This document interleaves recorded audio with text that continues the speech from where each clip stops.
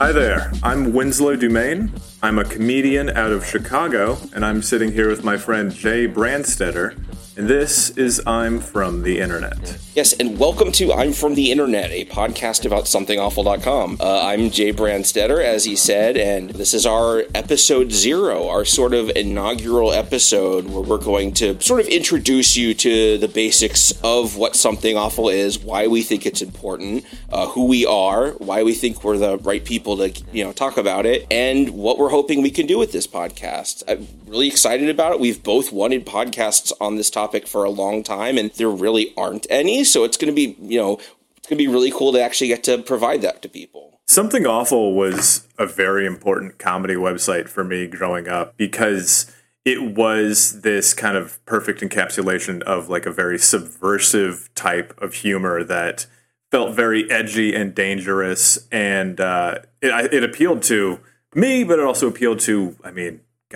millions of other people? I don't know how many accounts they ever had, but it was a very, very, very big and impactful website. Yeah, at the time of, as of today, November 21st, 2022, I have the stats pulled up. They have over 207,000 total registered users, which is a big deal, which we'll get to because you have to pay to join here. So every single one of those is $10. This is a website that has, made multiple millions of dollars for its owner over the years. They have over 250,000 total posts over the years. It is a big site. It's big, and it's also extremely diverse, and we'll get into this later. One of the things that I think is very interesting that a lot of young people might not know about is that the internet used to feel very, very differently.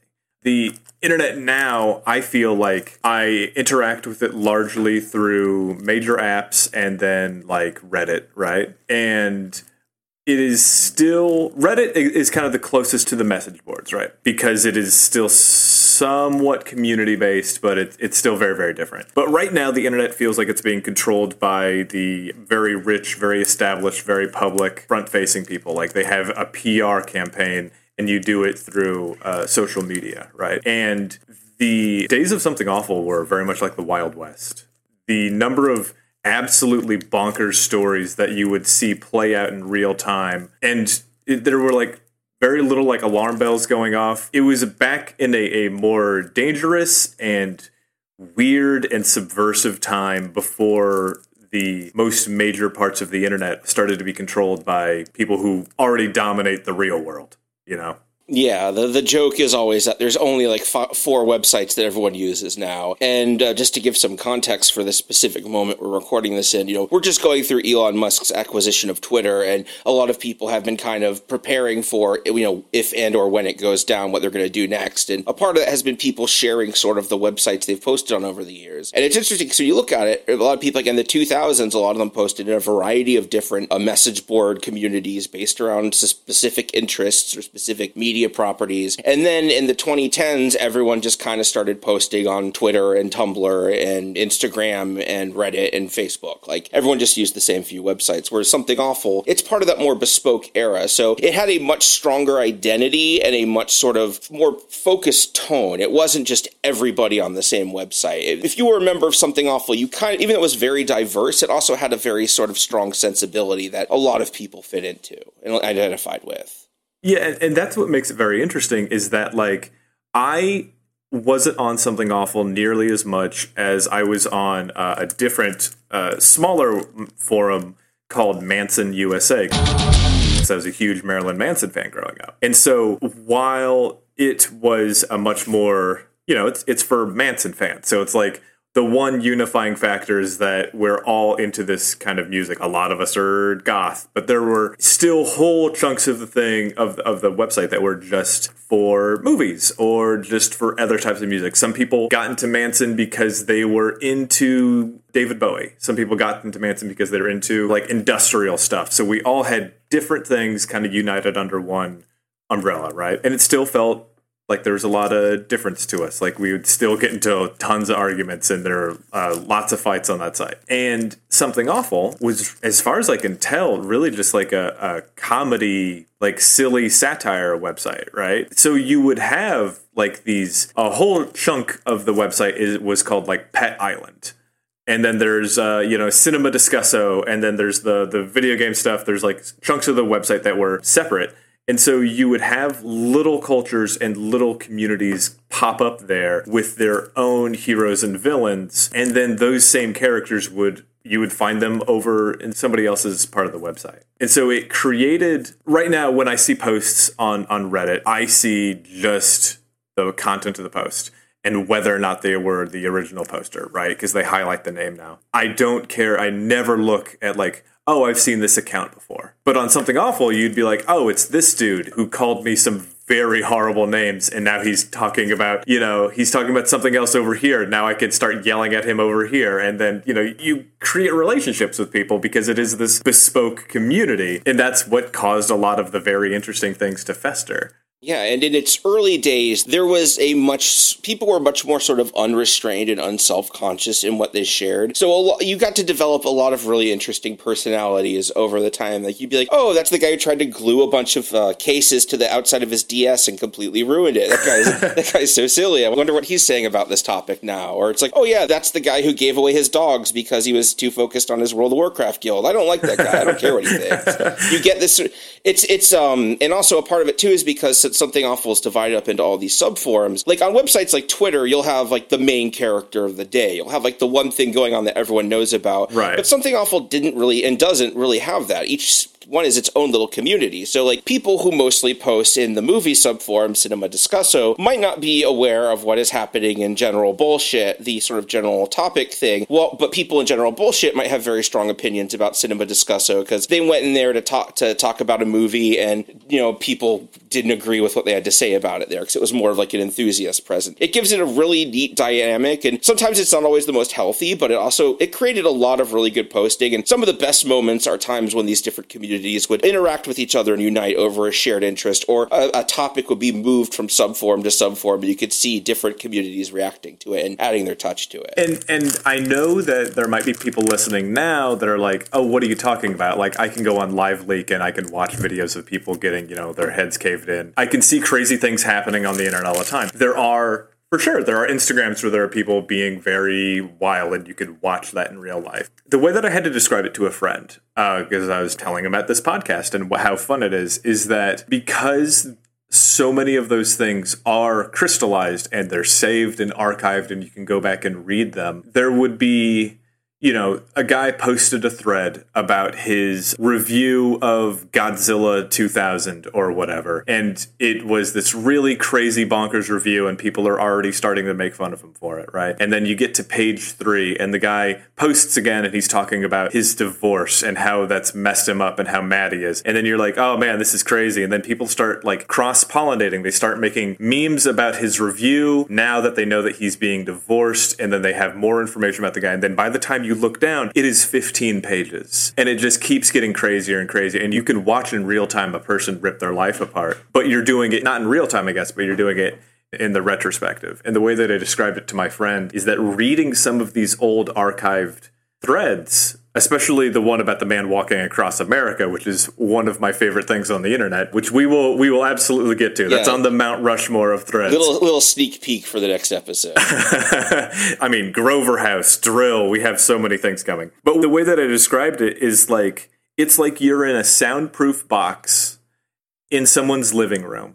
And there's a table in the middle of the room, and there's a priceless Ming vase sitting on the edge of the table. And then you watch a cat enter that room, and you're just beating on the glass, screaming, but the cat can't hear you. You're like, don't go near that vase. And you're just watching it happen, and you click next page, and you just see the inevitable happen where the cat hops on the table, and you're like, don't do it. And then the cat knocks it over and it shatters everywhere. And you're like, oh my God, we're at page 15. There are 156 pages of this person continuing to make bad decisions. Yeah, like the classic sort of metaphor that people on the website use is someone who has like dug a hole that they can't get out of, and everyone's standing on the edge of the hole, going like, "Dig up, stupid!" Like stupid. In The Simpsons.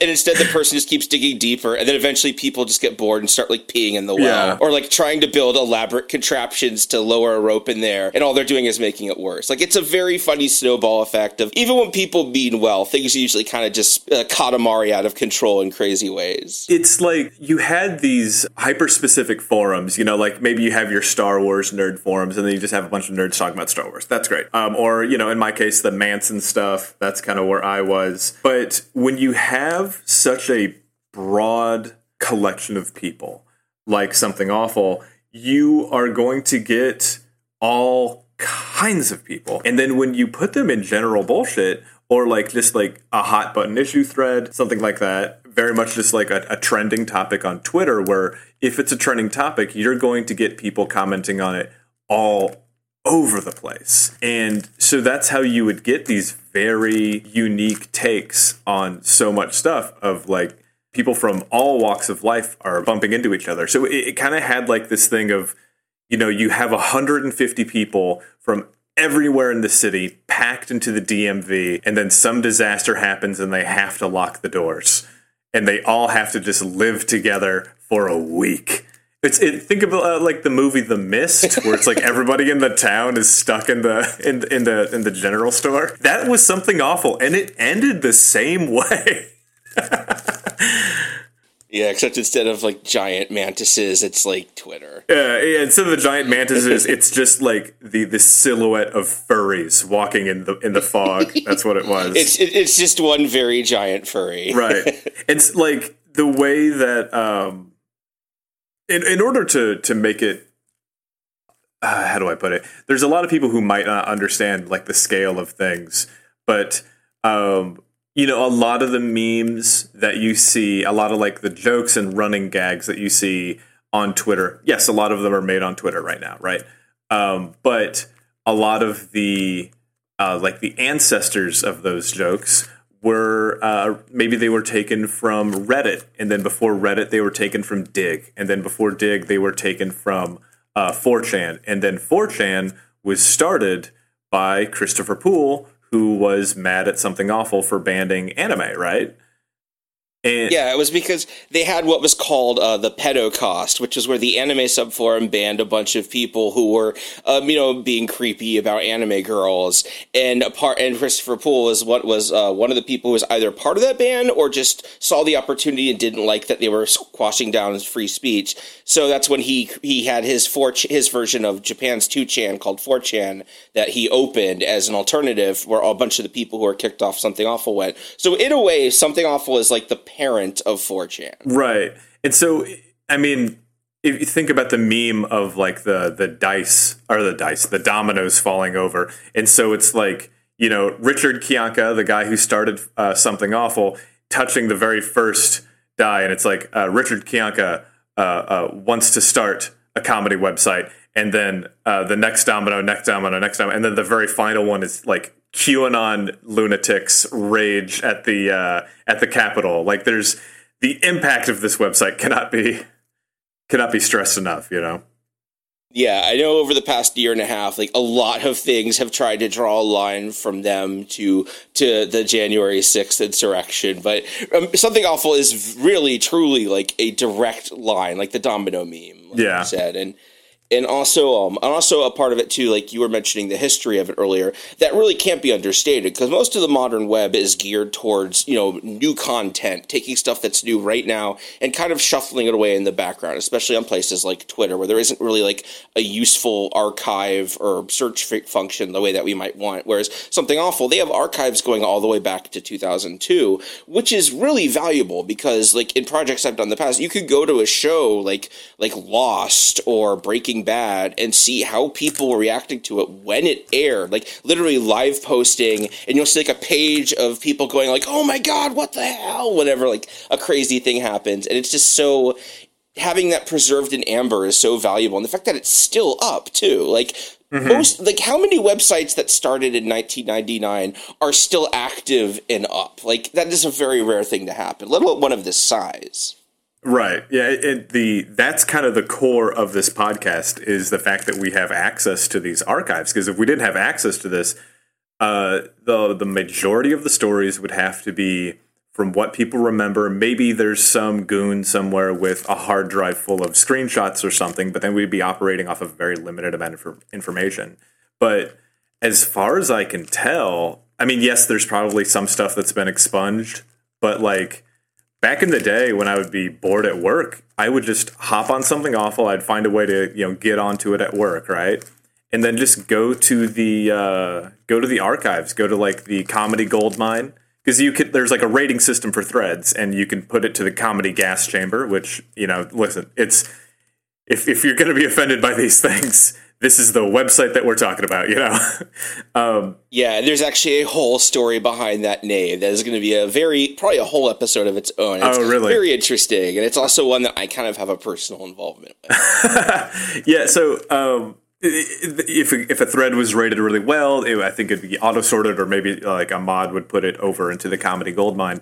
And so you could just like click on these random stories, and it would just be just the most crazy, silly things happening. And it's all there. It's like this infinite buffet. I remember I asked you at one point in time, like, what was it like to be an active participant of the forums when it was first kicking off, or not first kicking it off, but like during the golden age, right?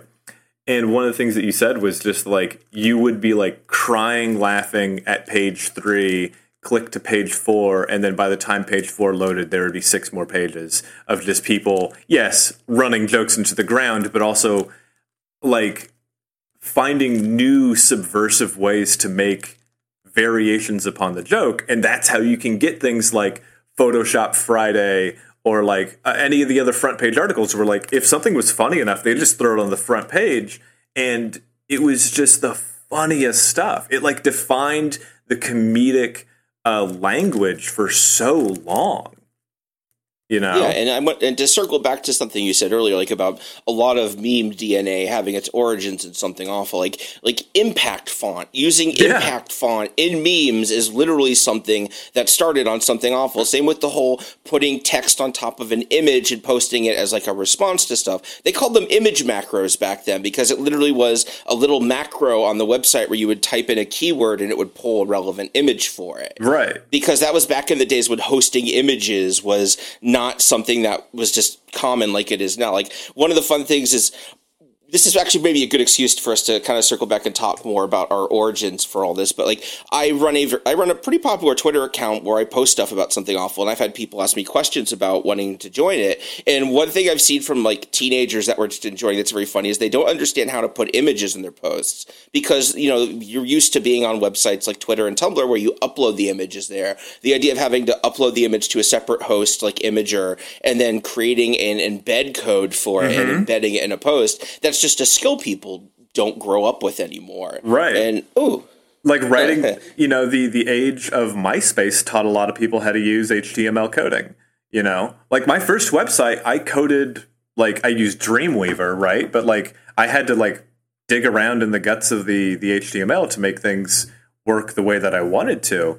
And now a lot of things are automated, and that's good. I'm glad that things are automated. I'm not like a boomer complaining about like the internet is too nice now. But I think that taking a minute to look back and go like that, these were very different times, and the way that it has continued to affect our lives is very interesting.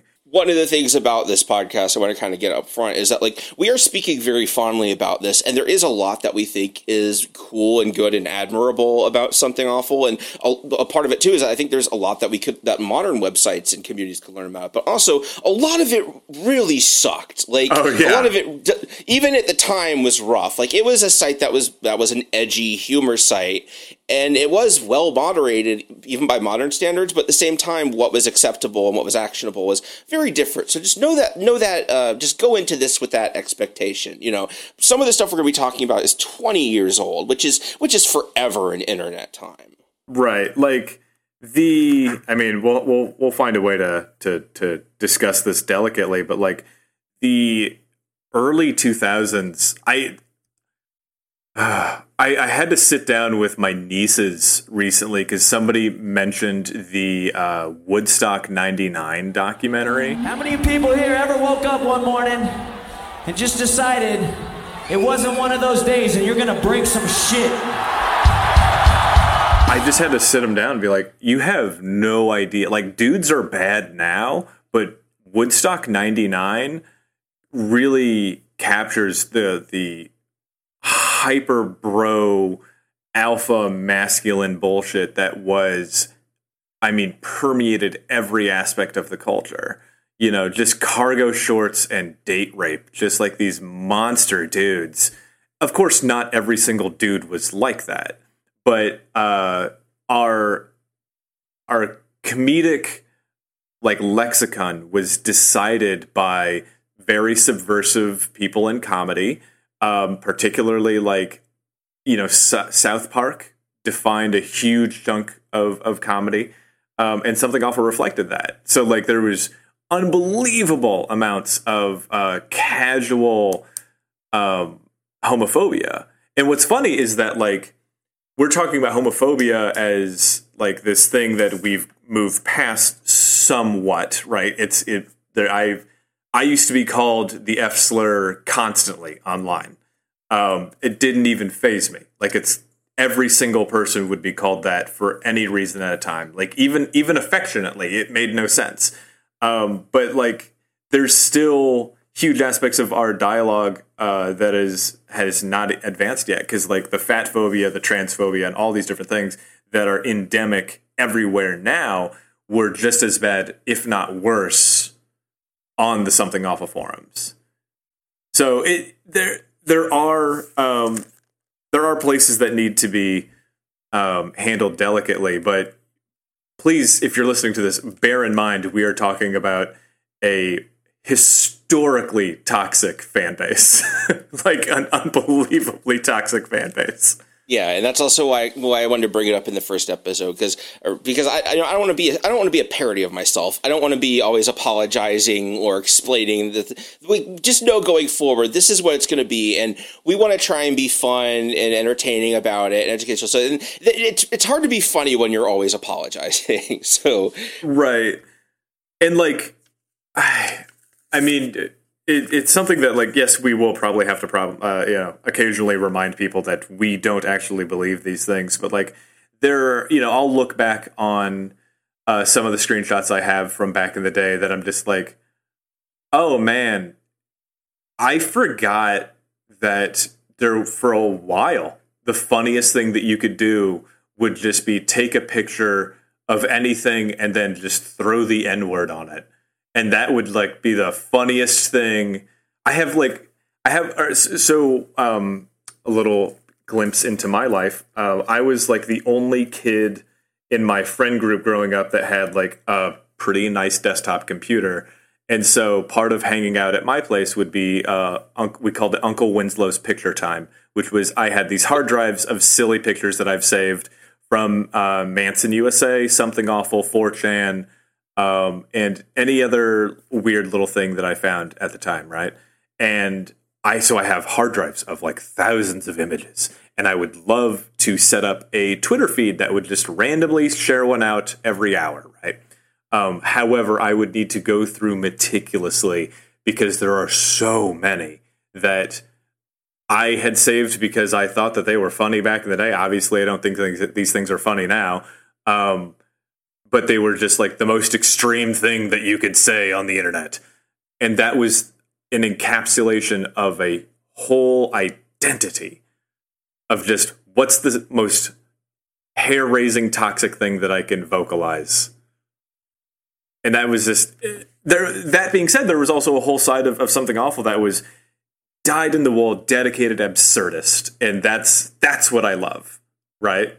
But you cannot separate these two things because they were both we're talking about one big website, not just the things that are nice and sweet about it, you know? Yeah, like if I was going to listen to a World War II podcast and every episode they had to explain that war was bad every time they started talking about something, right. I wouldn't want to listen to that podcast. And we're kind of doing the same thing here with internet history. Yeah, I can kind of get pulled out of those things where like there's a I don't know. This is a much bigger conversation. I follow some authors that talk about this kind of thing. The idea that like you need to have your main characters remind people that doing bad things is wrong, and it's like you don't need to do that. We are looking back at these people knowing that a lot of them are scumbags, but a lot of them did grow up, and we'll get into that. You know. Yeah, we're respecting your intelligence. We know, you know that this isn't right, and we've made you aware of this at the beginning. So, of course, we're going to criticize it and speak about from that way, but you get it. And we're here to talk about SomethingAwful.com. It was an enormously significant comedy website from the early 2000s. Before we get into that, a little more about myself and how you might know me. I am a comedian. I've been on tour for a little bit. If you've ever seen a sticker that says Gatorade should be thicker, that was me. I'm the guy behind that little micro meme from back a couple years ago. I make my living selling my illustrations. I made a very fun deck of tarot cards called the Tarot Restless, which is based on like Dark Souls and Silent Hill and Beksinski and all the black metal and death metal that I love. I'm a big metalhead. I sell that around the world. I also make my living selling like crazy ass bumper stickers and weird things that I design, pins and water bottles and stuff like that. And I kind of just live my life on like what's something evocative and rich and interesting and funny that I can create, right?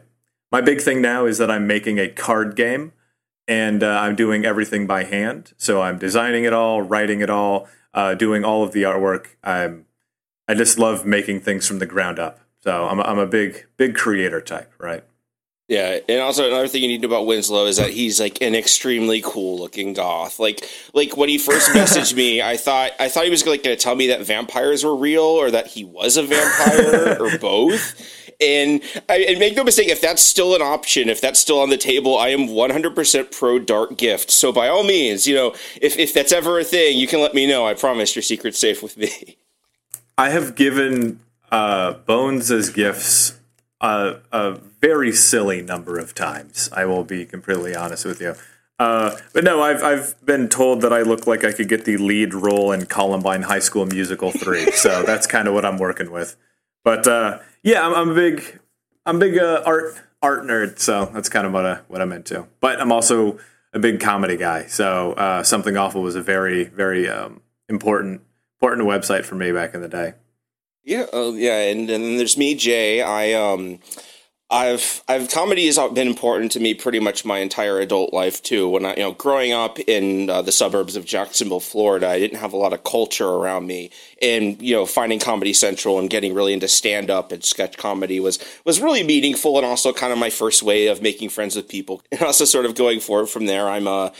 I've spent most of my adult life on the internet, for better and worse.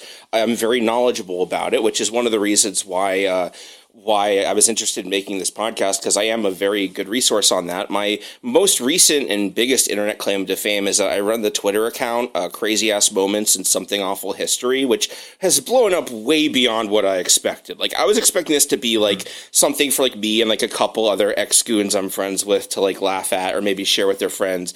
And as of recording now, it has over 21,000 at this point. That's crazy. I also made a spin-off Twitter account called Crazy Ass Moments in Furry History, which is also doing very well. I've done. I have a YouTube channel where I've done like video essays and YouTube poops. I've done podcasting.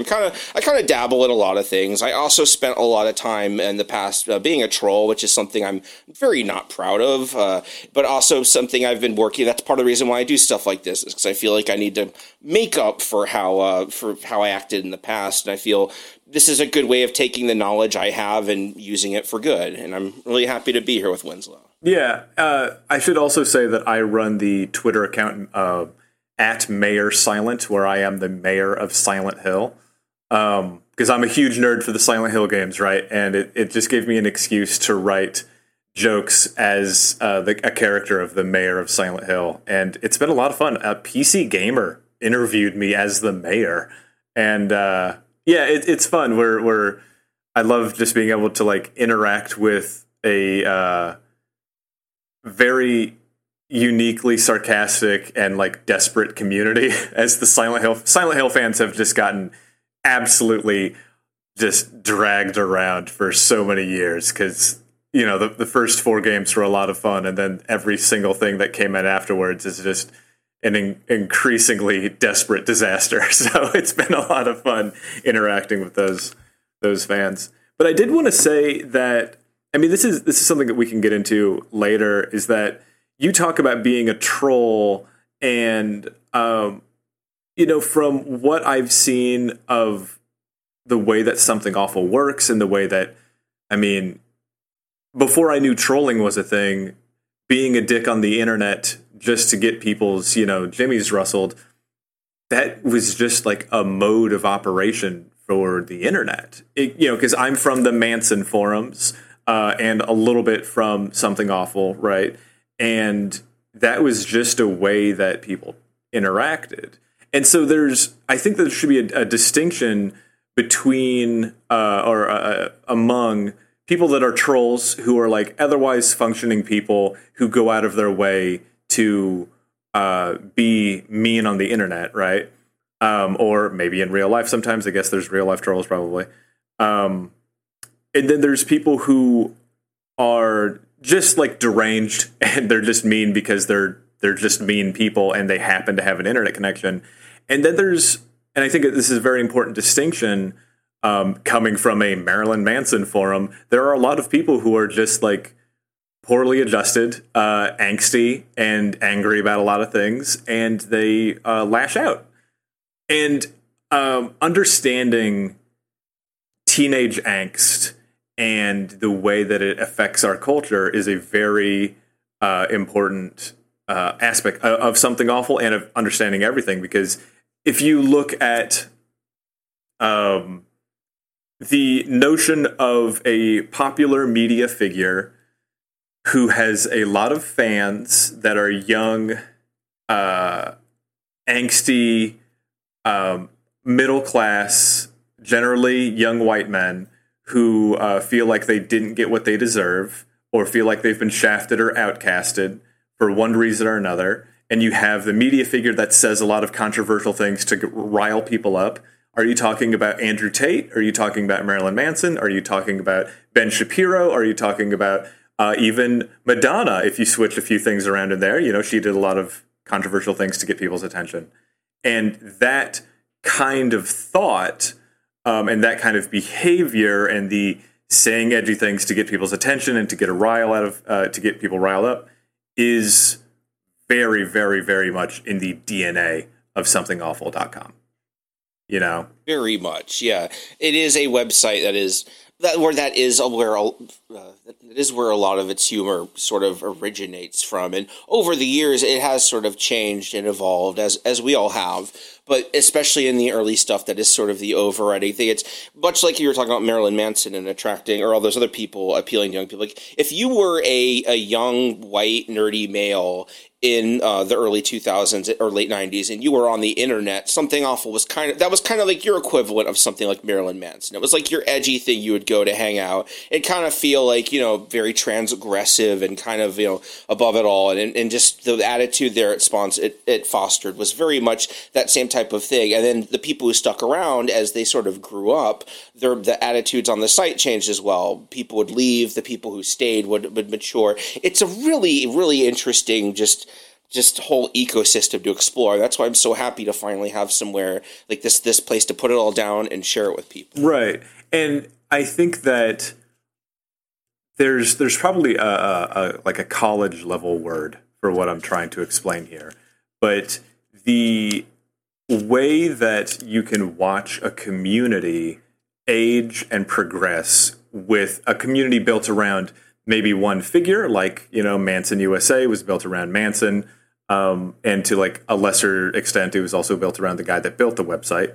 And the community is built around topics, right? So like, I, was a huge Manson fan, and still a lot of his work inspired me. obviously, I don't, cite him as an inspiration too often anymore because, one, I've grown up. A lot of his early stuff is great, and I still really like it. It still means a lot to me. But now, why would I call myself that? Because he's very clearly done some pretty horrible, despicable things. I'm older now, and I can see that, right? And so a lot of the Manson fans that I was friends with growing up were women, were trans, were all the types of things that Manson had. I guess he hasn't come out and said anything particularly transphobic, but he's done a lot of sexually aggressive things, right? And so now the fans of Manson that are left behind are the curiously right-wing. And with the, especially with, like, you look at Owen Benjamin, who was just a funny guy, and then he said a whole bunch of racist shit, and now his fan base that has stuck by him, because he never apologized, he just went crazier and crazier and crazier. Chris D'Elia and Chris D'Elia, I guess, and Louis, and or like one of the founders of the Proud Boys was literally a stand-up. Like, right. There is a very deep relationship between comedy and pushing regressive and reactionary ideas on young men. Right, and so, but when you're looking at a community like Something Awful, you can kind of see that community grow because it wasn't based around one person's identity. I mean, you could say that Richard Lotax is he's the guy that started the website. He had a huge amount of influence on the website, right? But especially in the early days. But there were still a lot of parts of it that were very distinct, and they were just allowed to be what they are. And so that's how you do get to have people that did grow up and became very well adjusted and are still just like, yeah, I love Something Awful. It had its problems and it was a mess at times, but like, that's where my friends were. I don't say that about Manson USA. So it's a very interesting glimpse into a type of, like, almost like a necropsy of an old community that is still somewhat active, but it's not like the golden days.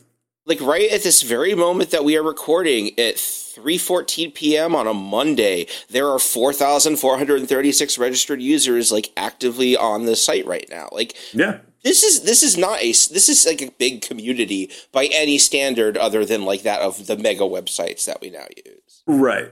And, a lot of it is like, the way that I picture it, I just think of just the you've built a new city on top of an old city, and then you build a city on top of that. Then 100 years later, you build another city on top of that.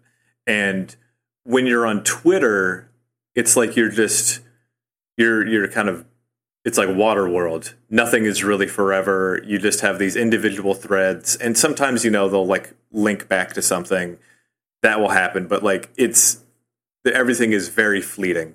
And in order to make a post on general bullshit, like the basic open page of the forums, right? You have to go there and see what things have been posted before you. And you can see all these other conversations happening, and many of them have hundreds of posts in them. So you are kind of like steeped in the history and the culture of the website. It's a very, I don't know. I think that history it's more than just, battles and elections and things like that. History can be kind of an examination of a culture, and like when you get into like a micro history about a specific website, I think there's just so many interesting things to say about it.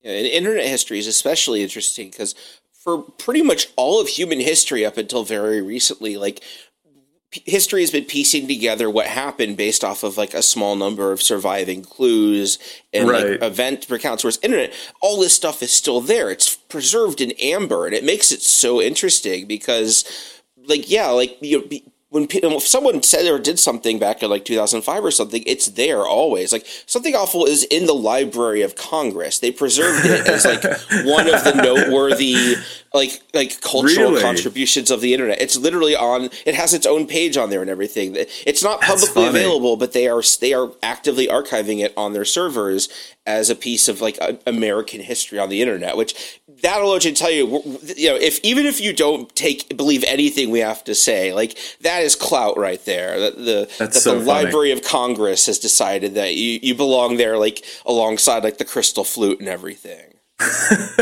Yeah, that goddamn flute.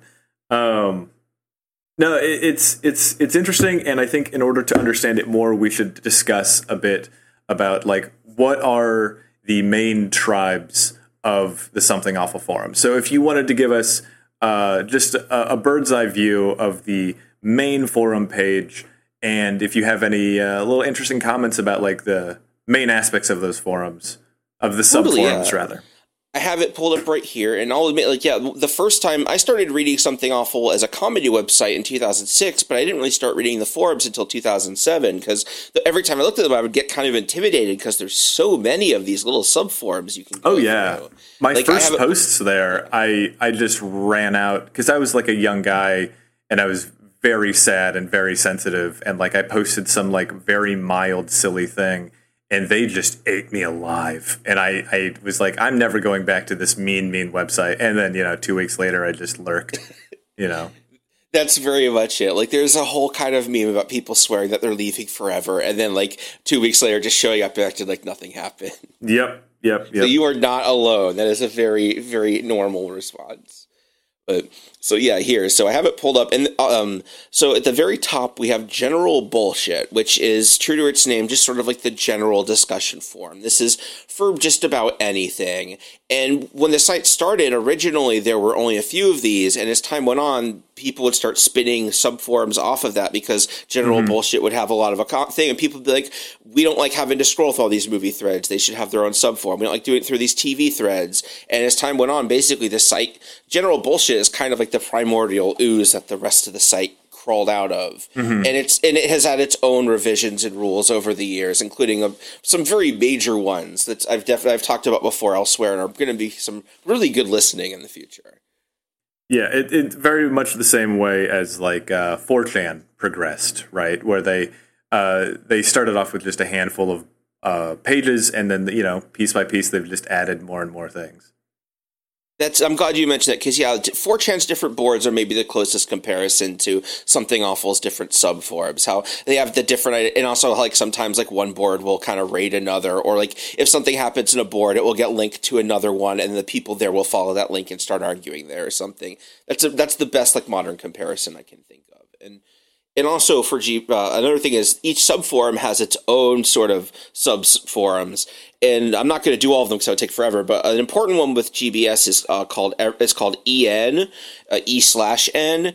It's short for everything / nothing, and it's an old sort of catchphrase because it's where all the personal, like really personal life stuff goes. Because it's called that because it's the stuff that means everything to you but means nothing to everyone else. Like that's the type of like meanness we're dealing with. Where if you want to go there and be like, my girlfriend left me, I don't know how to deal with this. I'm worried I'm wasting my 20s, stuff like that. That they're like, nobody cares about this. The things that are literally just so it has its own thing, and that's probably going to be the source of a lot of episodes, because when people talk about their personal lives, they do talk about some really unfortunate and interesting stuff there, and it's going to be a lot of like more legendary Something Awful posts came out of there. Right. I also want to state that like there was not a small part of this website that was just kind of like pointing the finger at like the freak of the day. And a lot of that, there's definitely some freaky things that people do on the internet. But a lot of that was really just bullying. And I think we've seen a lot of like the darkest possible aspect of it from like Libs of TikTok and like the Kiwi Farms stuff. And so we're going to try to avoid talking about, those particular, people that were kind of singled out in the past, right? Definitely, yeah. That is a very important thing with this, is that we are anti-lolcow culture. The stuff we talk about here, we talk about because we think it has a greater purpose, like historically and culturally, and also kind of tying into the stuff we're talking about wanting the internet to learn from something awful. And the ones on EON that are just like a shitty person did something bad and then people were mean to them for it. There's nothing to gain there. That's just a train wreck, and we're not here to look at train wrecks. We might talk about the history of those train wrecks. We might talk about how those train wrecks were important in context, but we're not just rubbernecking at human suffering here. Right. That said, there are some of them that are like culturally significant, like Chris Chan and things like that. But other people have explained that better than I think that we could. So, but what's the next forum you have there? Yeah. And then the next one is Post Your Favorite. This is one that was it's a newer one, and when I say newer, I mean it's like over a decade old. But it was one that they started.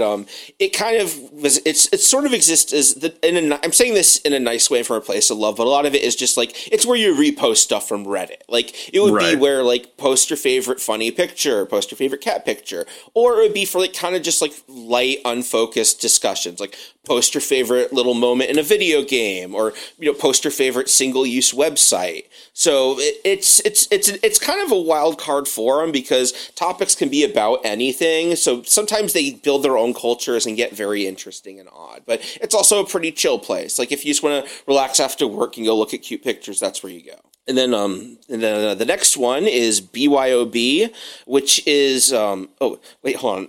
I'm sorry, I skipped one actually, and this is a very important one I need to talk about.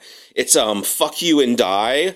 Also it's abbreviated. I say it as a word, FIAD. I know I've seen some people spell it out, but I like to say FIAD just for simplicity's sake. Mm-hmm. And fuck you and die is the subform for like epic flame wars and crazy crazy pictures and stuff. Like it's the unmoderated part of the website where basically the only rule is you can't post anything illegal. So like that's where you go, and it's like. If I open it up right now, literally like on the first page, I'm scrolling through and there's like multiple threads where they're like, I can't read the titles on this podcast. It is. So FIAD it's because FIAD is a place that is, in spite, if nothing else, it is very funny, and it has created a lot of modern internet people, comedy people from weird Twitter got their start there. And also FIAD is problematic as it is. It has also sort of functions the site's immune system at times, since they're unmoderated. When like a moderator has been stifling a topic in on subforum, they'll be the ones to sort of dig it up and learn about it and eventually go out. Like they're responsible for outing a lot of like problematic behavior on the site and getting some of the more infamous moderators actually have action taken against them. So, obviously FIAD is not perfect, but I'm being very neutral to them. Like I don't endorse them, but they are very important to this, and we're going to be talking about them a lot in the coming episodes. Keep in mind, when there's like these flame wars going on, it's like almost entirely existing on a keyboard. And so like it's very funny to read some of these because it is like seeing two squirrels fighting in a park over, an acorn, but you're setting it to the most dramatic music possible. You're watching these people just absolutely go at each other's throats. But it is just two nerds on two different sides of the planet yelling at each other about like a movie opinion or something like that. Yeah, and it's also very much that sort of the very cartoony, exaggerated type of threat, like saying you're gonna kill someone's entire family with sledgehammers and bazookas. Like, obviously they're not going to do that. This is like it's a place where everyone's operating on that same wavelength. It really is just kind of everything goes, and it doesn't spill over to into real life in the way that it does in other places. So that's really what ultimately is the most important thing. But anyways, now they've done that, BYOB is like the opposite of FIAD. Its whole thing is about being chill and being relaxed, and it has sort of like an enforced positivity to it. Even back in the days when you were when you had to type in proper capitalization stuff, BYOB was the place where you could type in all lower caps, and it was totally cool. It has a totally different color scheme from the rest of the forum. It's like a light purples and blue and lavender. It has a little animated gif of a kitten in a hammock just swinging back and forth at the top of the page. It has a very different feel, and a lot of people on Something Awful find it very annoying, but I think it's charming, and it has also originated with a lot of very fun and pleasant stuff there. Like, it's just where sometimes people will just do stuff there, like, hey, I'm watching a movie, I'm going to post like screenshots of it constantly and make jokes about it, or it'll be like, hey, come here and I'm going to change your avatar to a picture of a duck I drew, and then everyone will have different ducks or something. It is a very gentle and fun place in a website that is usually very harsh and abrasive. So that's something that I think should be mentioned, is that there was this this aspect of the website where you could you make your account, you pay for it, right? You pick your screen name, and you have like a little byline beneath your name, and then you have your account picture, your little avatar, right? All that's pretty familiar to everybody who's using Twitter right now, right? However, for Something Awful, somebody else could just pay to change your avatar, and you would have to pay to change it back. And so it's you can imagine the humor it created. Yeah, I think this is actually a perfect organic time to talk about the registration process, because I was going to do it at the end, but this is actually perfect for it since it came up. So, the thing about Something Awful, like I mentioned earlier, is that you had to pay to post on it. That was something that they implemented around 2001. Mm-hmm. And the reason why they did that was because the site was getting popular, and having to moderate. Basically, the guy who ran it had lost was having money troubles, and he was like, "I spend so much money on this website to keep it running. I should be making money off of this." And also, this way, it would dissuade people from creating troll accounts, because that was a thing that was starting to happen. Someone would the story he always tells is that someone registered an account called Triangle Man, and they would just constantly post pictures of triangles in every thread. And just things like that happening. So he added the paywall, because you have to pay $10 to post, and sometimes you have to have an account to read the site. So just to be able to access and participate, you have to pay up. And also, this makes it so that if you violate any of the rules and you get banned from the site, the way that the system works is they have if you're for punishments, the punishment system is, the lowest level is a probation, where you can't post for a certain amount of time, and they're in designated chunks of time, like 6 hours, 12 hours, a day, 3 days, a week, all the way up to 100,000 hours for people where you really just want to tell them to fuck off forever. That's the one you'd pull out on there. Then after a probation is a ban, where you cannot log into your account or post unless you pay $10 to unban your account. And that's what they call the $10. You're paying the posting tax. And because of that, people actually care about the rules and follow them, because on Reddit, you don't even need an email address to create a new account. You just type in a name and you're good to go. Whereas with something in places like Twitter, you need a distinct email or a phone number, but it's still very easy to create an alternative in the case that happens. But with this, you have to pay money. And the thinking is, even if you pay for a new account just to troll and get banned, we got $10 from you, so ultimately we win. And right. And also, you have to pay money to upgrade your account. Like the avatar, the picture next to your posts that appear, that costs $5 to change your own and $10 to change someone else's. So that's the other thing too, is you have to pay more to change someone else's. So it really is kind of like an act of aggression, where it's like I'm going out of my way to spend extra money out of spite, to the point where it's almost kind of like a badge of honor among posters there, where the thing is, it's like if you piss someone off so much that they pay $10 to buy this for you, it's especially when it's over something completely dumb and impenetrable. Like one of the funniest ones, it's in big red angry text. It says, "Rome does not have robots, fuckwit." And apparently it's because from tabletop. They're from the tabletop gaming forum, and they were doing like a role play, and they wanted to play a robot character in an ancient Rome setting. But just out of context, Rome did not have robots, fuckwit is very funny. Right. One of the parts of Reddit that I still go to is the subreddit drama, where it's just like, you get to read other people arguing on, all throughout the website. You get like a little glimpse into the psychos everywhere else. And you can make your flair, which is like what the text that appears next to your username, just an excerpt of any crazy ass thing that's being said, right? And so you'll just see these things where they're like, yes, I can look through all the threads, but like, what thread did you find this clip where it's just some guy saying like, Adolf Hitler would not have enjoyed Lolita by Vladimir Nabokov, and I have proof. And you're like, okay, tell me more, I guess. Oh yeah, no, that's a perfect comparison. It's like Reddit Flare, except you get to choose your own text, and also you can put links in it. And one that they added a couple years into the site are a thing called gang tags, where people could put little images under it, kind of like how on DeviantArt or people would put those little Flare tags, or how on message boards you have those long things in your signature about how like this user drinks 7-Up, this user thinks corn is awesome, stuff like that. And that's like its whole sort of self-expression and culture on the forums as well. That is a thing too, is like, even though it is like an established forum interface, there is a lot of self-expression in how you create your account and everything. And you can even have signatures, although most people just turn them off by default. But on places like FIAD, they really go nuts with the signatures. It's really I used to be a signature nerd on the Manson websites. The admin would get mad at me because, back in the day, my little signature image was just like a seizure-inducing flickering of like the photos, like the scary goth photos I was taking at the time. And, it would weigh like 5 megabytes and it would weigh down an entire page. And it was just like, back when everybody's internet was terrible. It doesn't mean anything now, but signature culture.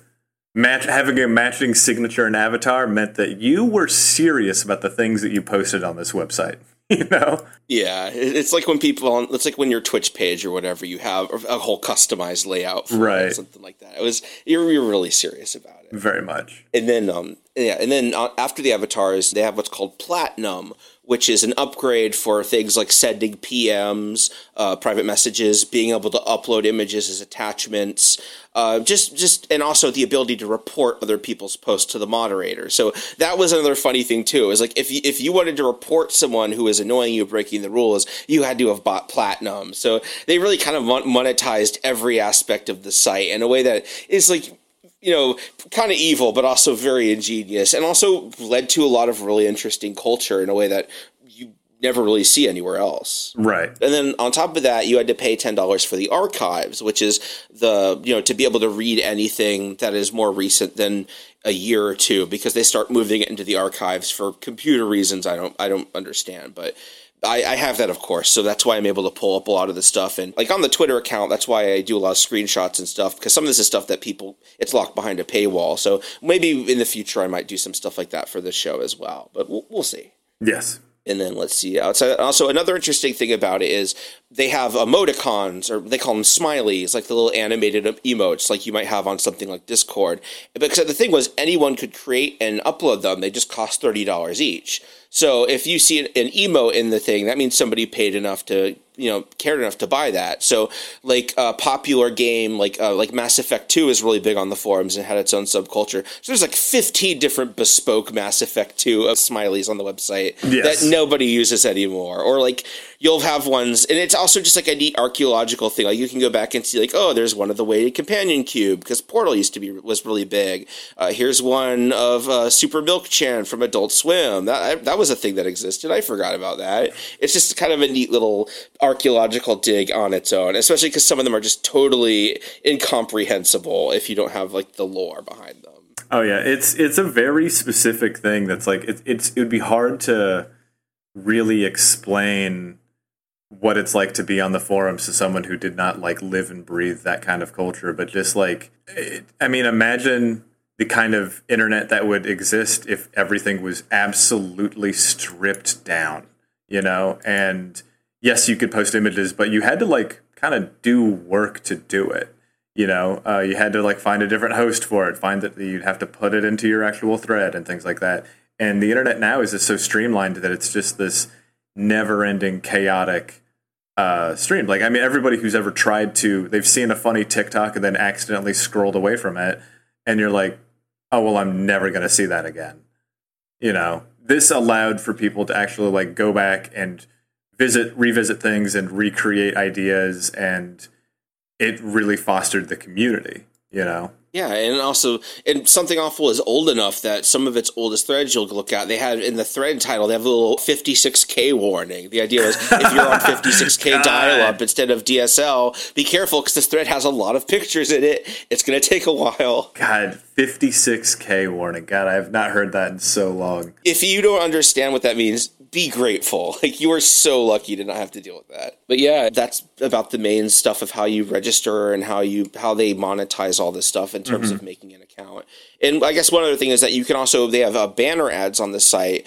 They have their own internal ones, and you can pay $30 to buy one for your own sort of link, an outside link, or you can pay $5 to buy a banner ad for a thread on the forums. So whenever a thread was really popular or people wanted to drive traffic to it, they'd pay $5 and put a banner ad up for it. So that was a whole interesting thing about it too. So next up is games. It was formerly known as games. Now it's called video games. And it's the gaming subforum, and it's one of the most popular and active ones on there because Something Awful did start as a gaming comedy website. The founder, Richard Lotax Kianka, before Something Awful, he worked for Planet Quake, which was a gaming website, and that's where he got his start, was doing video game comedy. And he's very much a gamer and into gamer culture and gamer humor. So even now, a big part of Something Awful is just video games and playing them and talking about them.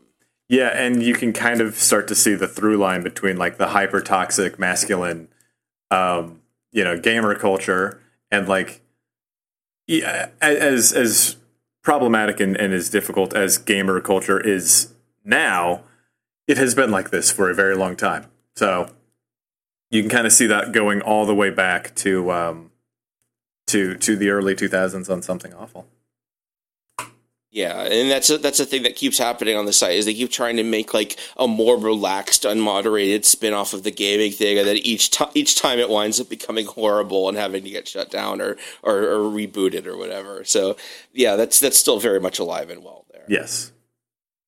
And a subforum of video games is Let's Play, which is very important to internet history, because Something Awful, they didn't invent the concept of recording yourself playing a video game and then sharing it with the internet, but they popularized it, and a lot of the earliest people to become like well-known figures in there, like Slow Beef and or Voidburger, I know Voidburger, who now works for Giant Bomb, like a bunch of these early Let's Play people. That's where they got started. Yeah. And that's another one of the really interesting things about Something Awful that keeps popping up in it, is where they are the inventors or progenitors of a big internet thing, and then the person running it completely fails to capitalize on it, and then it winds up becoming a huge thing. Like, in another timeline, like Something Awful could have been Twitch. Like, they could have realized, hey, people really like this, we should be investing in this. Or like, there have been a bunch of times when someone like Yahtzee Croshaw from The Escapist got to start posting YouTube videos there, and they'd even offered him a job, but they just weren't paying very much. And so the guy who ran the site was like, yeah, go to the other site, they're going to pay you way more than I will. And then just thinking about like how all these big changes, it makes exploring the history really interesting. Right. And then, so beneath that, we have, there's traditional games, which is tabletop gaming. It's pretty well regarded, from what I understand, because since it's well moderated, a lot of the tabletop gaming community can be, it can have a lot of fashion in it, and big part of the identity there is making fun of the bad elements of the community. So they have like really good stuff just about like archaic old like game systems or player manuals, or also like specific figures in the industry. That's not really my scene, but it's still really fascinating, and a lot of good stuff comes out of it. And if you're into card games or tabletop stuff like that, hop on my Discord. I'm making a card game and I need help. I don't need help, but I'd like to show it off. We're almost at a playable beta. Yeah, I'm really looking forward to getting to play it. And then next up is Debate and Discussion, abbreviated as D&D, speaking of tabletop gaming. And its thing is that it's the place for serious debates about politics, and it's the political subforum. And it has a pretty bad reputation on the site because, it's a place where people argue about politics all day. It's like, Of course it's not fun. It's a pretty miserable experience there, but there is also a lot of good information there. Like some people, like Brown Moses was a poster there who eventually like went on to, I think he works for some like Bellingcat publication or something now. Oh, okay. Like people have gotten like greater positions in the political and intelligence scene from there. And its big thing is that it's very strictly moderated. It's supposed to be like a debate club. You have to argue your point, but as long as you argue it, there's no wrong thing. It's just people arguing their point. So a lot of really heinous stuff has come up there in the past, and it's kind of been tolerated. Because it was like, they're better about it now, but it was very much that kind of both sides. Well, we're having a debate here, and he makes some good points, you know. Yeah, because a lot of this was very much informed by the kind of the South Parkification of middle class white guys on the internet, of just like the you know the false dichotomy of like both sides suck kind of thing. What is it, like the turd sandwich and giant douche and turd sandwich or something like that, and that bled into a lot of cynicism, and then you get a lot of, I mean, this is more true of the 4chan Politics Board poll rather than the boards elsewhere. Or specifically on Something Awful, but you get a lot of like accelerationism of people who like don't even necessarily have fascist beliefs, but they start encouraging fascism and destructive policies and things like that just because they want whatever the current system is of liberal democracy to be ripped apart so that they can rebuild something else afterwards, which is a bold move. But yes, so the politics were very much informed by the culture of the time. Yeah, and that is the thing, too, is how it's changed over the years. Because in the early days of the site, like the 2000s, D&D was very, like, libertarian-leaning, as was the style at the time among, like, you know, angry white guys on the internet. And then around the time when the 2008 election started happening, Ron Paul got really big, and the Ron Paul people were so kind of, like, big and obnoxious that people created a spin-off subforum for them that eventually kind of just became like a political shitposting thing, and then eventually became like a very big wellspring of leftist ideology on the internet. It was called Laissez-Faire, and like a lot of the Chapo Trap House people used to post on there. Like, we don't know their usernames, but they reference it and stuff. People, a lot of like some Gamergate people, like the anti-Gamergate people got their start there. It's like the Velvet Underground or whatever. It's like there was only 30 people on the forum, but every people there wound up making their own big important thing. Right. After debate and discussion is C-SPAM. C-SPAM is sort of like the modern equivalent of Laissez-Faire. C-SPAM was spun off from the 2016 election, and it's sort of a political shitposting thing. And it's very strong leftist leaning nowadays, but also it's sort of like a big part of C-SPAM is like being angry at liberals, and a lot of it is it's a leftist subforum that focuses most of its sort of anger towards the center left. And so there's a big, strong rivalry between C-SPAN and D&D, where D&D is more sort of like decorum, debate club, sort of like more sort of like establishment. Fucking nerds. Exactly. They're like lanyard nerds there. So these two subforums they've been locked in like Mortal Kombat for years now, and it's like 90% of where the posts on the big like site feedback thing are just people complaining about each other. It makes researching the Twitter kind of tedious, but also like, what are you gonna do? It's the internet. That's what people like to do. Yeah. It's the style at the time. The heart is petty above all things, you know? And then next is Ask Tell. Ask Tell, true to its name, it's a subforum where you create a thread that is you either asking a question, seeking answers, or where you present yourself as an authority on something and will tell things that people might ask you.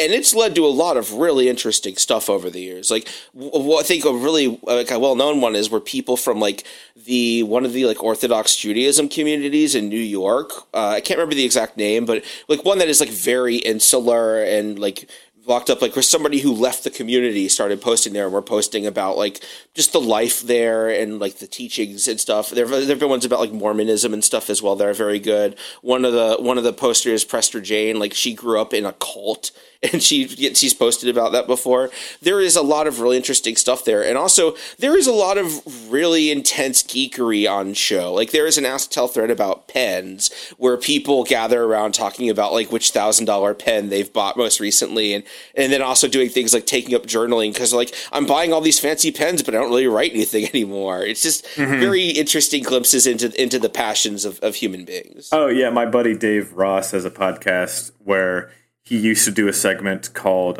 Boring Opinions, where he would have a comedian on with like, they would have like a top 5 or a top 10 list of like their ranked experiences or like their ranking of something, right? And one of them was like their favorite types of traffic light. And so they're like, oh yeah, number 1 is the left turn green arrow, because that one is just for me, baby. Like green arrow, everybody gets to go. Maybe I don't even get to go because I'm stuck behind somebody who doesn't even seen it. But like a green light, but a green arrow left turn, oh, it's all me, baby.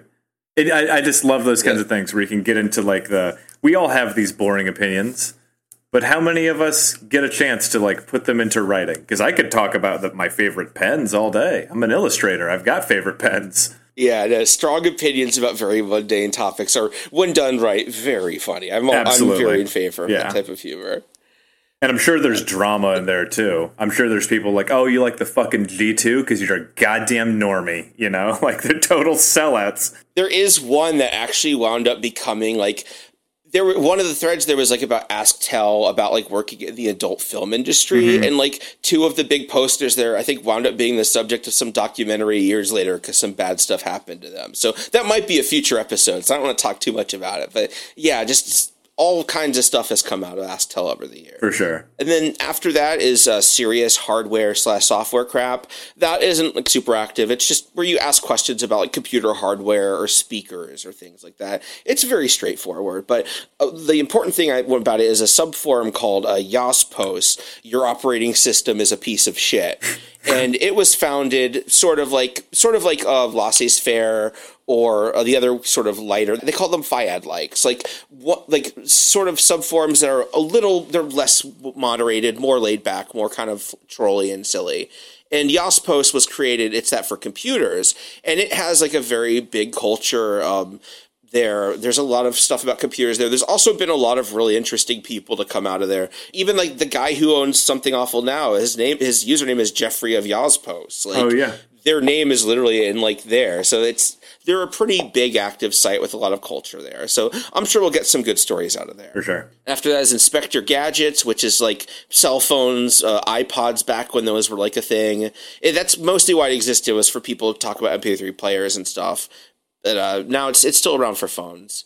There's a Sports Argument Stadium, which is where people talk about sports. I'm relatively ignorant of this one because I'm the type of nerd where sports don't really, I've enjoyed learning about them and the stories that come out of it, but they don't really have any appeal to me. So, but there are some good stories that have come out of there because, you know, it's people being passionate about stuff and having these little communities that develop over the years. Of course, you're going to get some fun stories and personalities. Oh yeah, I think that if you're not into sports, but you're like a guy like us, or like we're into data, or just into like stories, like I'm a story guy. Like you can take the most boring topic in the world, but if you give me like a narrative, I'm all about it.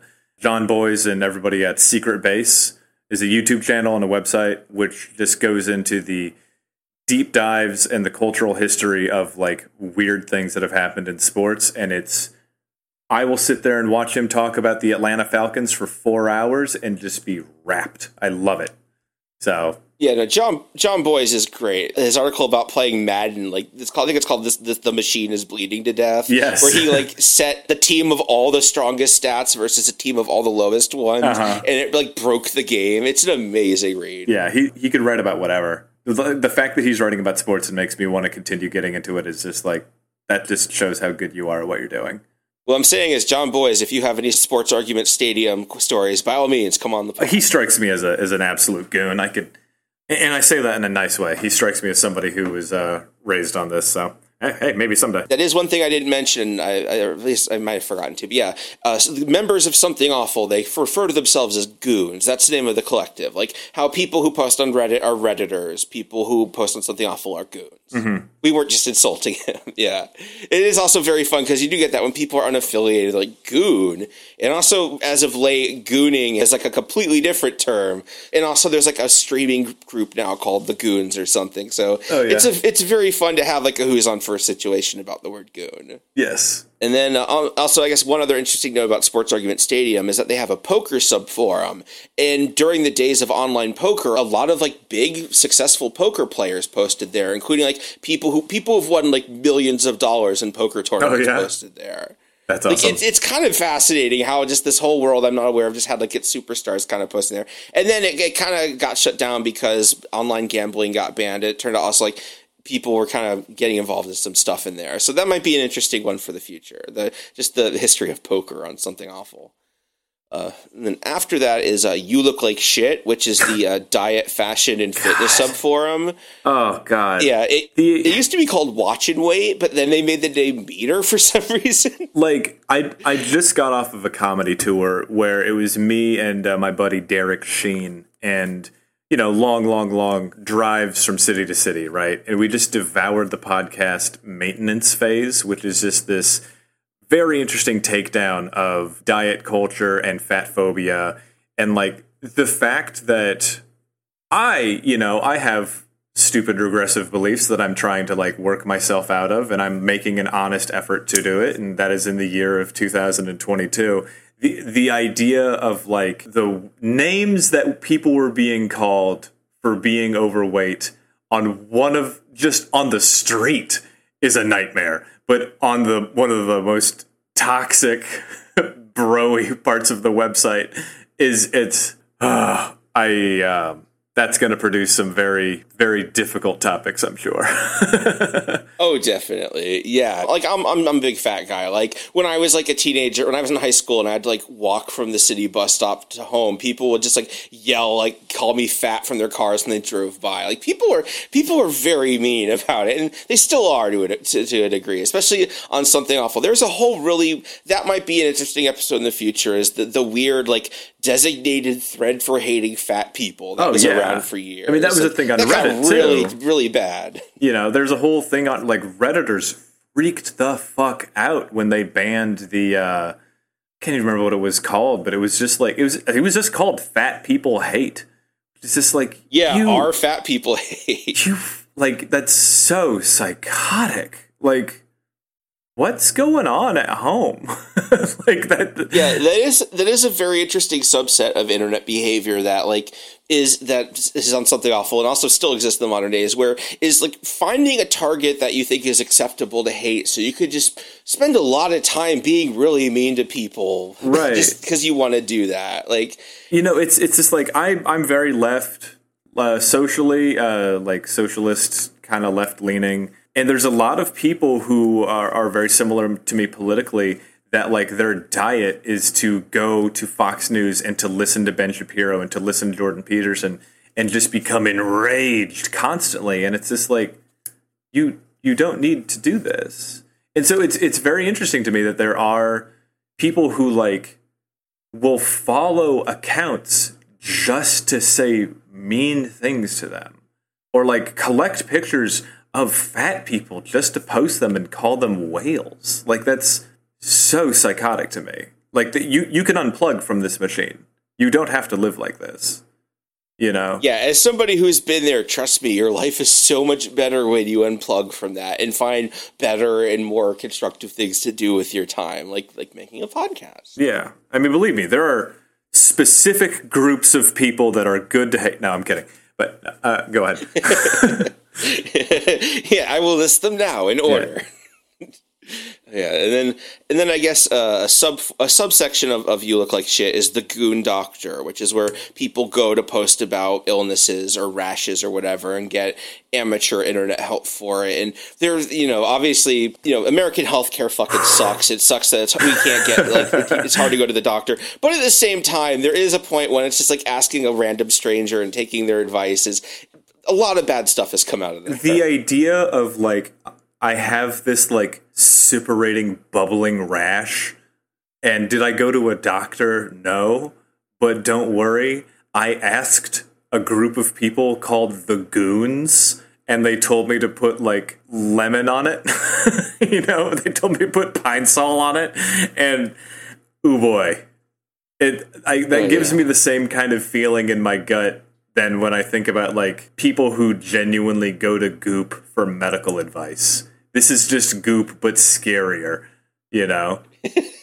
Yeah, it's amazing that because like even on Reddit right now, I try to post on a fitness part of Reddit to like get advice on like my lifting schedule and stuff like that.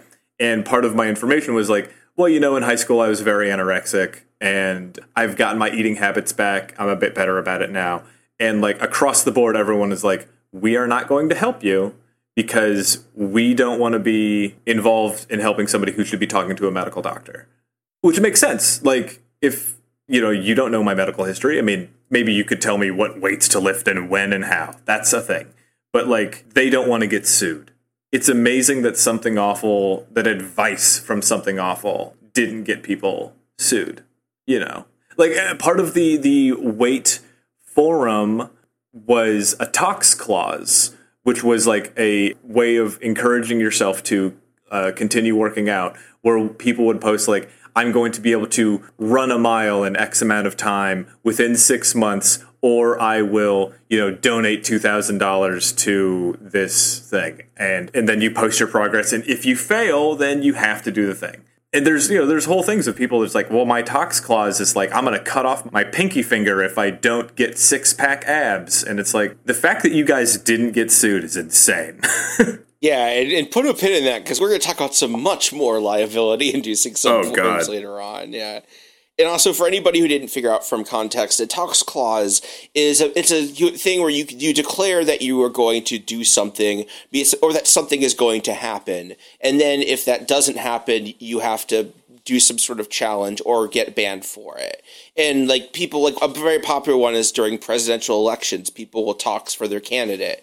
And it's actually arguably been one of the reasons why the site turned from like libertarian right-leaning to more left after 2008 was because of all the people who toxed for Ron Paul or John McCain getting banned. That's so funny. It's just like these... Because whenever it happens, a large number of people just won't pay the money and come back. They'll just go somewhere else. That's so amazing. What was it? The Scottish, that they would send out their own prisoners out to cut their heads off at the beginning of battle. Like it's so funny that like entire political ideologies of this website have kind of self-exterminated because of their radical beliefs. I think that's very funny. It is, yeah. And then after that, there's the Great Outdoors, which is just hiking and stuff. Very very low key, very very good. Goons with Spoons, which is the dedicated cooking subforum, which is the source of a couple very fun legends. And also, like in general, it's been like it is a good resource, but it's also like young men who are living on their own for the first time, being like, check it out, I cooked this chicken breast. There's no seasoning or anything. Oh yeah, this is horrible, but. Yeah, there's been some very fun drama to come out of Goons with Spoons. Then after that is Automotive Insanity, which is the subforum for cars. And, it's a car subforum. There's, of course, a lot of it is just going to be people shit-talking, like, the different brands. But it's explicitly one for gearheads. Mm-hmm. Like, they even have, like, a pin thing at the front where it's like, if you're going to ask us what car to get, and you're not someone who cares at all about tinkering with engines or whatever, these are the ones you want to get. Because just, like, that's not what they're there for. They're for, like, customizing and, like, souping up cars and being very knowledgeable about it. But that is interesting about how the breadth of the website is kind of revealed in that, because you have these like debate nerds, and then you're going to have like these politics wonks, and then you have gearheads over here, and then you also have like the fine arts and stuff. So you have, I'm pretty sure there was even, maybe this is me misremembering things, but there was like a section for like poetry and writing and things like that.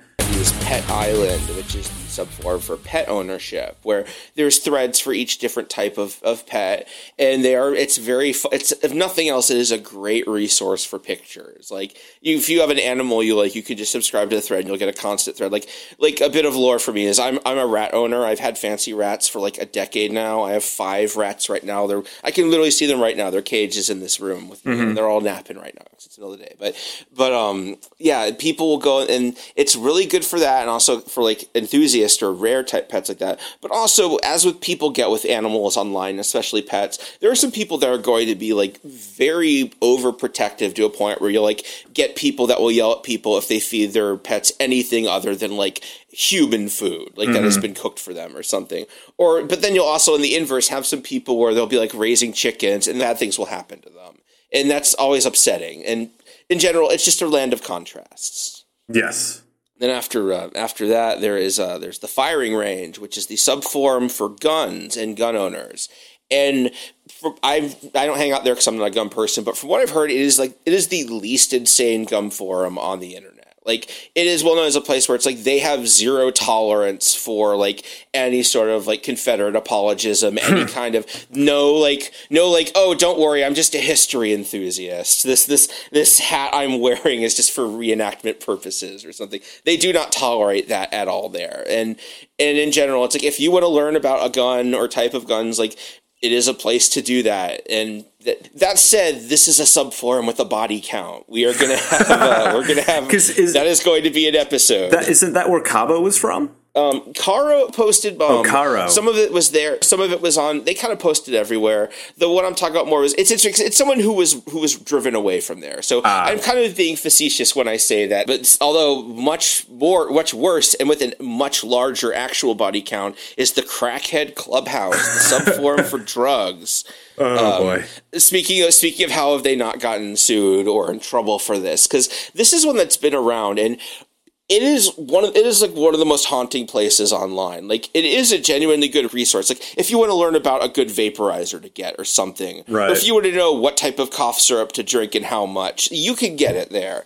But they literally have like a heroin mega thread. they have like, yeah, this heroin mega thread. Sunday. You'll pay for the whole arm, but you only need the edge. Yeah, like one for steroids. Yeah, just opiates. The opiate one is very bad. Like the thing, and all these threads are like hundreds of pages long and have been running for a long time. And if you go to like the first page, that's another something awful thing is if somebody dies on something awful and it's confirmed, their account gets perma banned and gets a little note that this person is dead. And whenever you go to the first page of a thread like that, and everyone on the front page has been banned for dying because all these people OD. Like, it is so depressing. My God. And do they give the reason? Do they tell you how they died? It will just be like this user is deceased or whatever. But sometimes like their friends or family members who were also posters on there will come back and post about it. And sometimes it will even be its own sub-odyssey because the thing is like when you have a bunch of drug addicts that know each other together, when one of them goes away, the next thing that person's going to do is be like, okay, I found all these pills. Which ones can I do? Like, yeah, I mean, look, I'm from Nebraska. I'm no stranger to that. But like getting into old houses and just finding the pills left over and having to Google the numbers and the letters on the side of an anonymous pill. Like, yeah, I've been there. Yeah, like make no mistake, I am 100% pro recreational drug use. But this is the scary drug use. Right. That so again, a lot of good stories have come out, and there's kind of the meme on Something Awful is that like the Crackhead Clubhouse is the most effective form of anti-drug for sure information out there. Because reading this, I was like, yeah, I'm never gonna fucking do this. Like any of these ones they talk about there, I was like, there's some drugs I'd try, but I'm like, yeah, I'm never touching that. I've seen exactly how it goes. That's great. And especially because this is from people who, and you can see their posts on other subforums. It's surprising because a lot of these are people who are like intelligent and successful in life and then just ruin all that. Yeah, because it really shows you just that, like, you know, our depiction of drug users as being like these, oh, they're so stupid they got into drugs after being told not to. It's like, oh, well, maybe it's a little more complex than that. You know, maybe it's got a little more to it, you know? Yeah. And then after that is Goons and Platoons, which is now called the Internet VFW.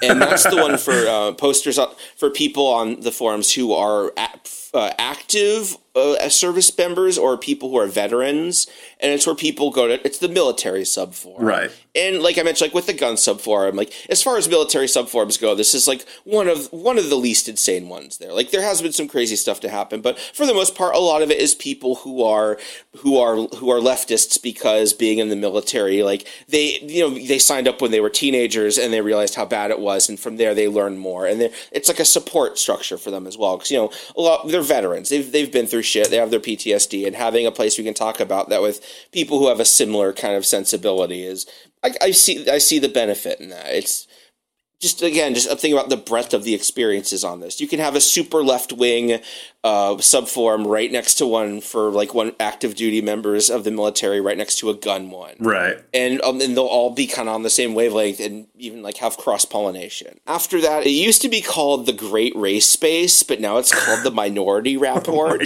God. And it's a it's been so long one. since I've been on these forums.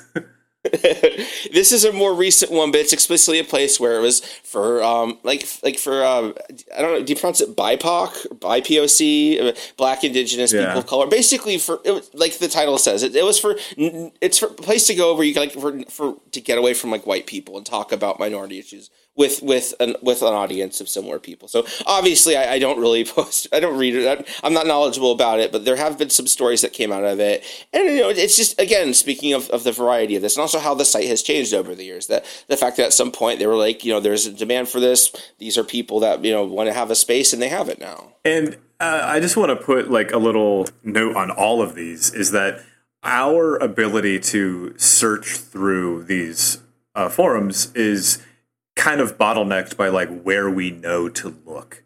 And so I've already had a few people that were from, Pet Island message me and go like, oh, you're doing a Something Awful pod. That's going to be great. You have no idea the crazy things that have happened there. And it's like, I really don't. So if you have any stories that you really want to get covered, just shoot us a DM, or we have an email, iftipod@gmail.com, that you can send us your stories. One thing is that, just give us all the information that we would need either to find it or like give us a synopsis so that we can really work with it. If you just say, you should do the one where like, Mike 69 went crazy on, in this Cinema Discusso thread, it's like, we're never going to find that.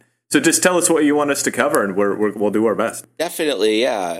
That's one of the reasons I'm doing these too, is so you have an idea of which ones I'm more familiar with and which ones I'm not. But yeah, we are always open for submissions. And after that is Cinema Discusso, which is, I mentioned earlier, that's the one for talking about movies. And it's when I did post on Something Awful, I was very active there for a number of years, because I think at one point it was a very active and good place to talk about film. And even now, it's like, if you go to a place like Reddit, all like our movies or whatever, it's just all marketing stuff. Right. Or it's like on cinema at the cinema level, like just people like, I like movie, like just being like, all these movies are good or whatever. Cinema Discusso is very in-depth, and it is very knowledgeable, and you'll learn a lot, but it's also known for having like some people have some very wild takes on there, because the idea is that it's like, there's no such thing as an objectively incorrect take on a movie. The death of the author. Basically, anybody is welcome to present these interpretations. People might criticize them, but you're allowed to do that. So you'll have some very outlandish ones there. And there are some posters, like probably most well-known one is Super Mechagodzilla, where their whole thing is they've made a whole sort of posting career out of coming out with these wonderfully outlandish interpretations of movies. And I think a big part of CD too is that they give the scrutiny to popular movies. They give this to like superhero movies and blockbusters. It's not all just like like Academy Award winners or foreign films or something. Mm-hmm. And it gives a very interesting vibe. And I think that is another way that we can kind of shine a light on the differences between old internet and new, is that new internet is like a never-ending content engine. You always want to be putting out your newest, hottest takes on everything. Like, literally nobody on the planet needs to know Jake Paul's opinion on, what was it, like Nope or Get Out or whatever. But now every single person has an opinion all of the time, and they're all, because Twitter and Instagram, they limit the amount of things that you can say.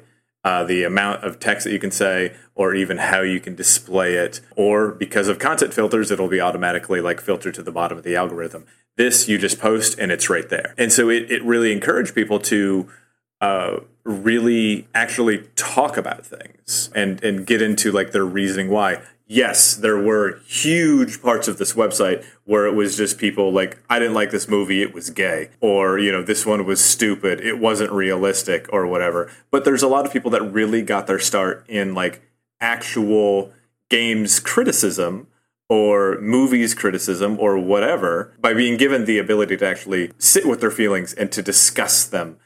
Even if it is, you're discussing movies while getting punched in the head by a whole bunch of dudes with profanities in their username. Yeah, because the thing about Something Awful is, like, even if you've seen like a traditional forum like Something Awful, like one where it's the posts are presented linearly in order, it's not like Reddit where they're nested, it's just a page of posts, is that there's no upvoting or no liking system for the post on Something Awful. If you want to show your appreciation for a post, you quote it and you like say it made you laugh, or you'll do what's called an empty quote, which is where you just quote the post and then post with just that quote and saying, I'm drawing attention to this post because I like it. Mm-hmm. And it's just sort of like a quiet way of acknowledging I think it's funny. And that adds a lot to it because since there's no filtering, no upvoting or anything, every post is equal. Like you mentioned, just to sort of iterate on that. And that's one of the things that just makes it so unique. And they've even mentioned, like, when this started, it's just because that was a limitation of message board technology. But they've said, like, in the past, they've talked about possibly trying to migrate to new hardware or something in the future. And they've talked about how even if we go to a new one, we're never going to have an upvote system. We're never going to have a way for you to, like, give it hearts or whatever. Because that's not the spirit of this forum. That's not what it's about. Because it leans into the quantification of experience that is the defining aspect of living on the internet right now. Like right now, I can tell you the exact number of Instagram and Twitter followers I have because, I'm a narcissistic comedian. Of course, I'm going to know that. Or like how many people watch my stories, how many people like this, how many people shared this, all of that exists within like a quantified realm, especially on Reddit, where it's just like people upvoted this or people downvoted this, and they're going to push you to the bottom. This is from a time when you just put your opinion out there and people fought you with words. Rather than just clicking the arrow. Yeah, and that also meant, like, if someone didn't like your post and you kept posting, then they would try and drive you away because you do have an ignore function on Something Awful. Mm-hmm. You could choose to ignore a poster. And for some reason, there's, like, a weird stigma about it where it's like you're a coward or something if you ignore people. But really, take advantage of it. Curate your experience online. But because of that, people would have an active goal to like drive people off by being mean to them or by fighting with them a lot or telling them to shut up. Like that was a part of it as well. Mm-hmm. And then after Cinema Discusso is No Music Discussion, which is the subforum for talking about music. And I didn't really hang out there very much, but it is it's a place to talk about music online. It does kind of skew more towards like nerdy stuff like math rock or like metal or whatever. But if you want to talk about music on the internet, that's a place to do it. And now there is a subforum called the Musicians Lounge for people who make music as well. Mm-hmm. So I guess that's noteworthy.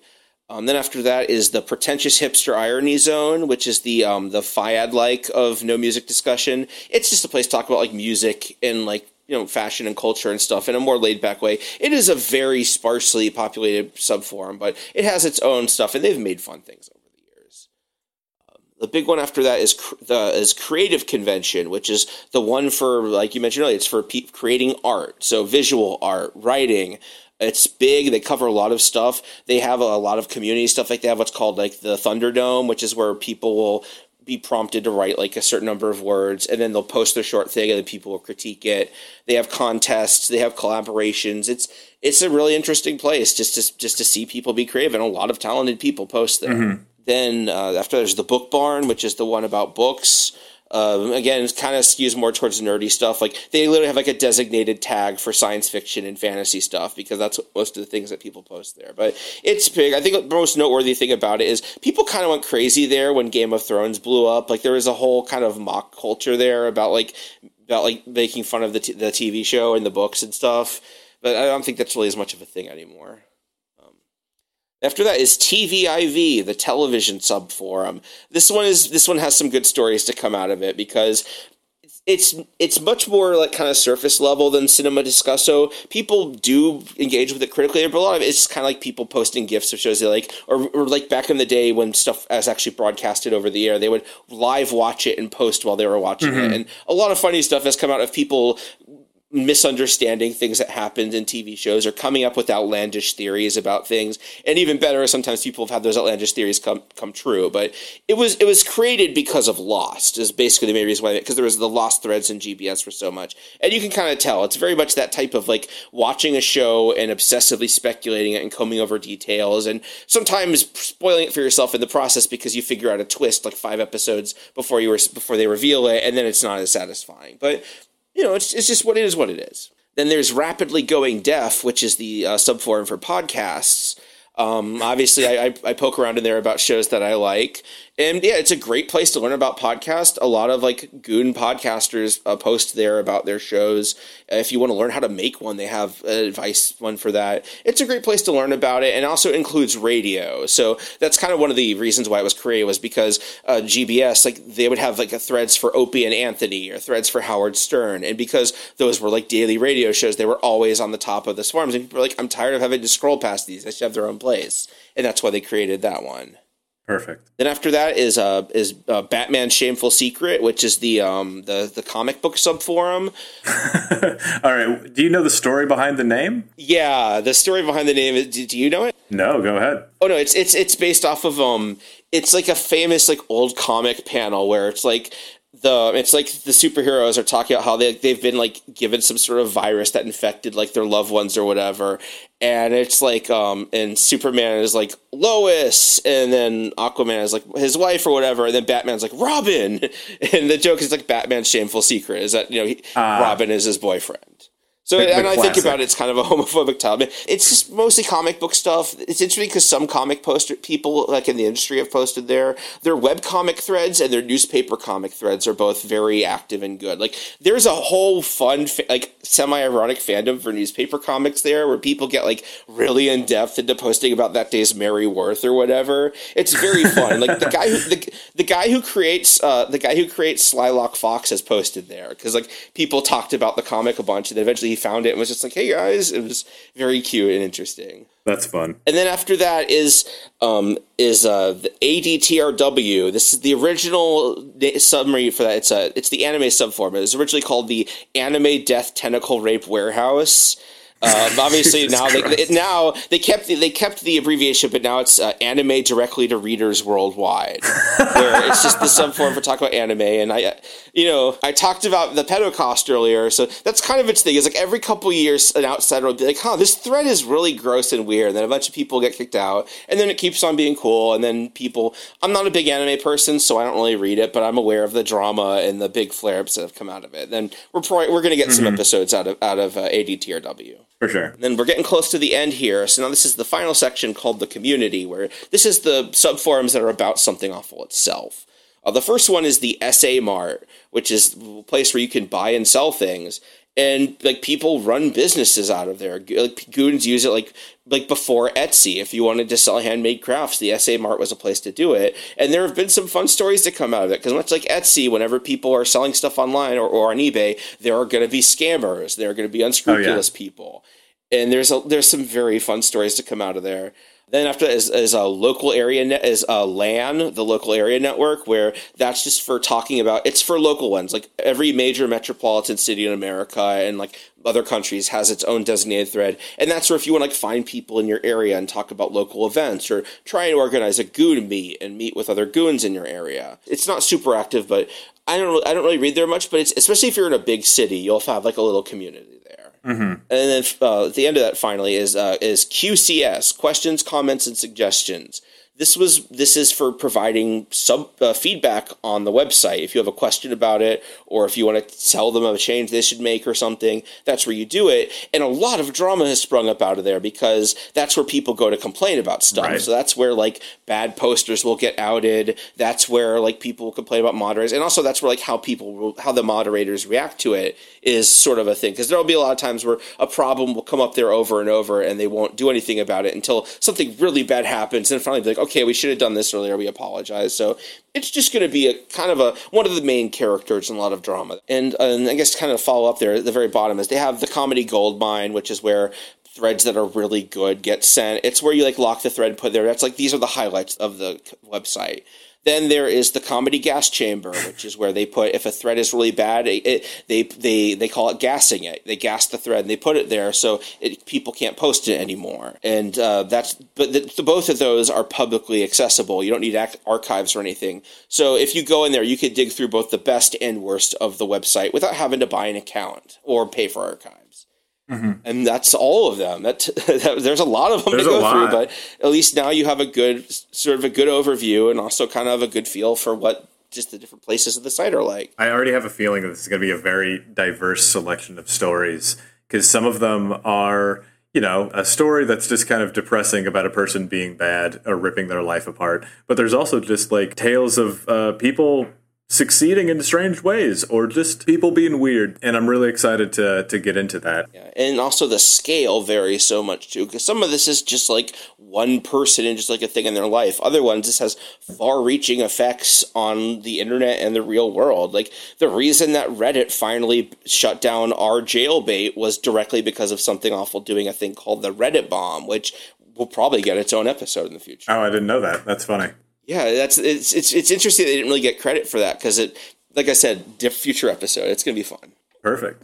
So those are the main pieces of the website that are going to be feeding us a lot of stories as we record this podcast. We have the first few stories already picked for us, but if you have anything that you want us to dive into, or questions, complaints, more questions, fewer complaints, I guess, feel free to send us a DM. I'm on Twitter at Winslow Domain. I'm on Instagram at Calculations. And I'm on TikTok at Winslow Domain too.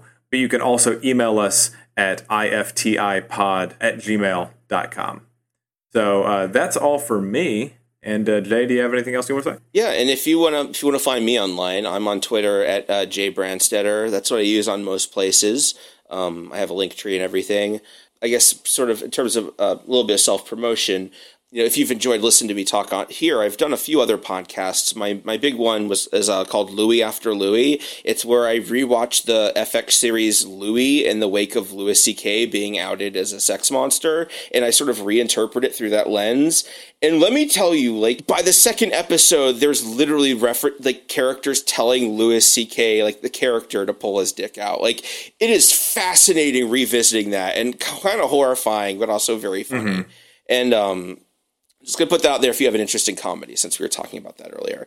But yeah, I'm on Twitter. And also, I did want to mention, we talked about story submissions, but also I've already lined up a couple people who want to be guests on this because they're, who were relatively well-known internet people who were involved in this. So, if you're someone with an audience who would like to kind of help promote this show, since we're a new show, and would be interested in being a guest and talking about your own something awful thing, or just reacting to one of ours, again, send us an email. I'd love to hear from you. Yeah, it'll be fun. I look forward to talking to you. We do have a couple guests lined up, including people who actually worked on the website and were close to it. So that's going to be very fun to have that on there and have this provide this original content. This is a new thing that happened after the Twitter account blew up, but I'm very happy I can do this. I can sort of be a platform for people who are with the site to sort of immortalize themselves and share their perspective. Yeah, I'm genuinely very, very excited. So it's going to be a lot of fun. But and we will start our recording very soon. So stick around, and you'll hear from us very soon. Yep, looking forward to it. Thanks for listening. Thanks for listening.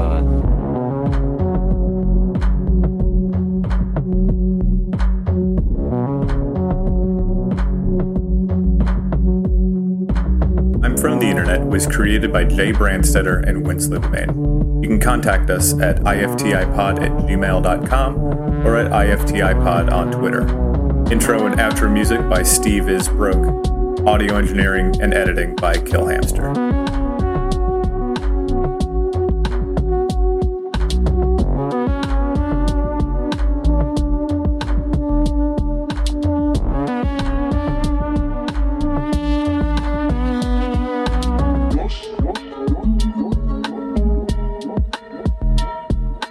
Yes.